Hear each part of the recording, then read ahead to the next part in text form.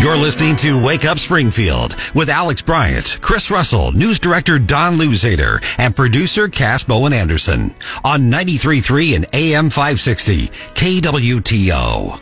All right, we just had Attorney General Andrew Bailey on. He's just running for, he's been appointed by Governor Parsons and going to be running again. And we are great job with him, great segment in there. We want all the candidates on our show. If you're a candidate and you're running for office, you're always welcome. Come on anytime and get with us. So right now we have the opportunity. We had this guest on last week, I believe. It was Wade Nunnally.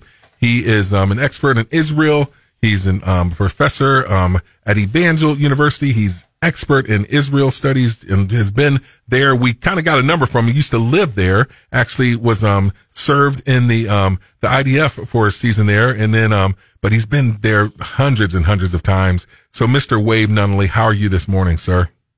Doing well, Alex. So it was really actually the Civil Guard, which is kind of like our National Guard. Okay. Closely connected to police and IDF. Well, thank you for your service, and thanks for all you're doing. So I know that. So we just got to tell it. I mean, the last time we spoke to you, and I told the people, I texted you when this all went down, and I was like, hey. I called you actually and love to talk to you about what's going on. And you're like, oh, hey, Alex, you answered the phone. You're in a bomb shelter. I was like, why are you answering the phone? And so, since then you have recently gotten out of Israel. Tell us the story. How did you guys get back home? You and your lovely wife, Lacey.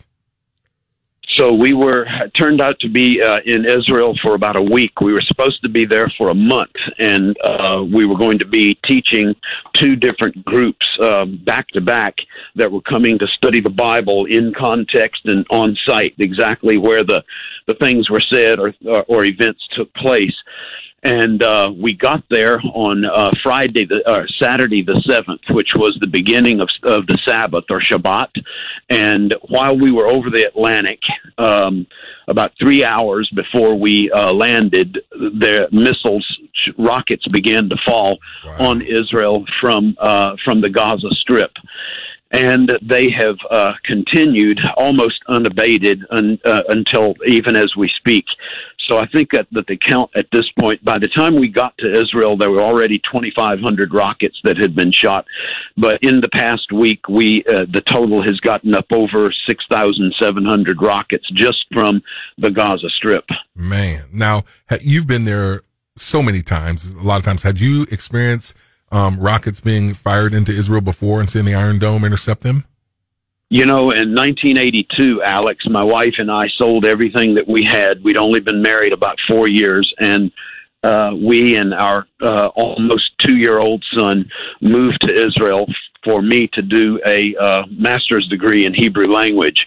And we moved there in the middle of a war. The war was called Operation Peace for Galilee, and it was a war in Lebanon with a terrorist group that's still there and still exists called Hezbollah. Well, actually, at that time, it was called the Palestinian Liberation Organization under Yasser Arafat.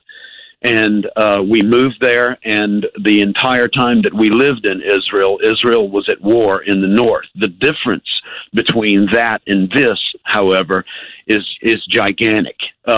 All of the conflict that was going on in the early 80s was outside the borders of Israel, and the battle was in southern Lebanon. This is a different war. It's a war that was initiated from within and is going on within the borders of modern Israel. Wow. Hey, this is Chris. I got a question for you.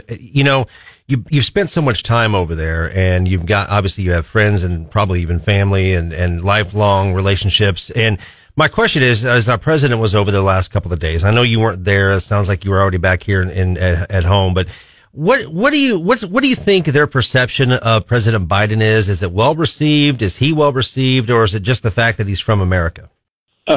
So there've been back and forth.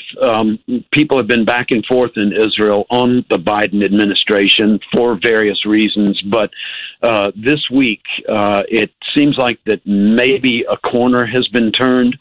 And especially in his statement yesterday, Biden was very forthright and very supportive of the people of Israel and their need to establish a secure nation for their citizens. And I was appreciative of that as well. And I hope that that stands. You know, when we were in Israel, there were light shows and demonstrations and stuff, pro-Israel, all over the place. Germany, France, the United States, all over.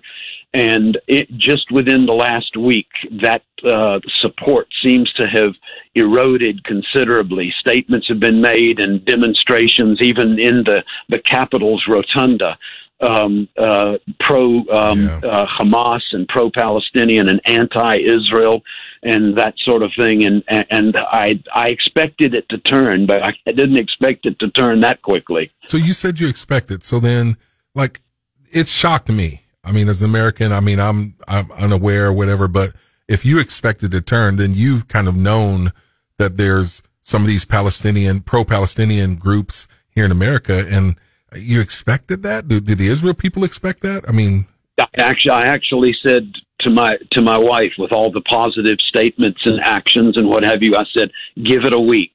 Wow. And the reason, you know, I'm not a prophet or the son of a prophet. I've just seen this happen in the past so many times, is that the initial visceral response is, that's horrible. That's an atrocity.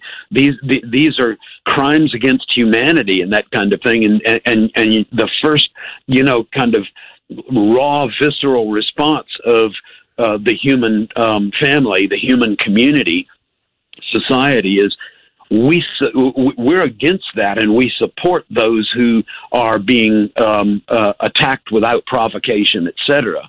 But then, historically, I have seen very quickly that kind of support erode, and so I just expected it and spoke more out of experience than out of some kind of prophetic insight into the future.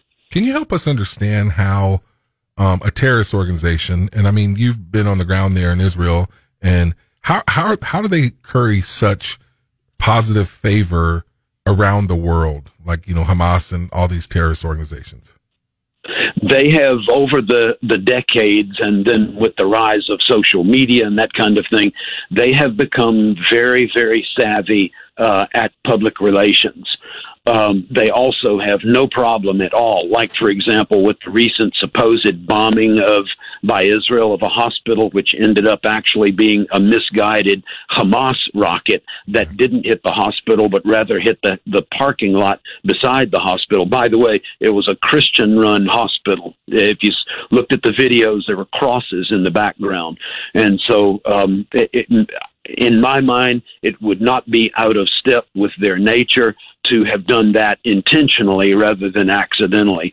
But wow. to be able to turn that on a dime, and now demonstrations literally all over the world, and especially in Arab countries and Islamic countries, against Israel and for Hamas, because look at what Israel did, is really a public relations coup to be able to turn your intentional targeting or accidental targeting of a hospital of non-combatants, and then to turn that around and make Israel responsible for that is sheer genius on a really sad, twisted level. So you think it was intentional? It would not surprise me. I don't have proof, right. But it would not surprise me that it was intentional, because they saw that initial visceral response of, you know, support for Israel, and they needed something to bolster, to reassert this. Look at what Israel is doing to us, and as beleaguered people, and you know that they're attacking innocent non-combatants and that kind of thing. When the reality is, the whole thing started as an unprovoked attack. Breaches, 29 separate breaches of the security fence by 1,500 terrorists, who then slaughtered 260 people at a music festival whose theme was peace between Israel and Palestine, the Palestinians. Wow. Dr. Nunley, thank you so much. We always enjoy talking with you. I wish we had more time. We definitely want to get you back here. If there's any other updates, please let us know. And so thank you for all you're doing. Glad that you and your lovely wife are back here safely. Thank you, Alex. Yeah. Hey, so that's Dr. Wade Nunnally, and man, such great insight. We are looking at the Attorney General, John Ashcroft. He's right there. He's like right there. It's always cool to have him. He's already here, man. Yeah, so he's going to be here in studio with us, and we'll get right to him right after Town Hall News and a little news report from Don Luzader.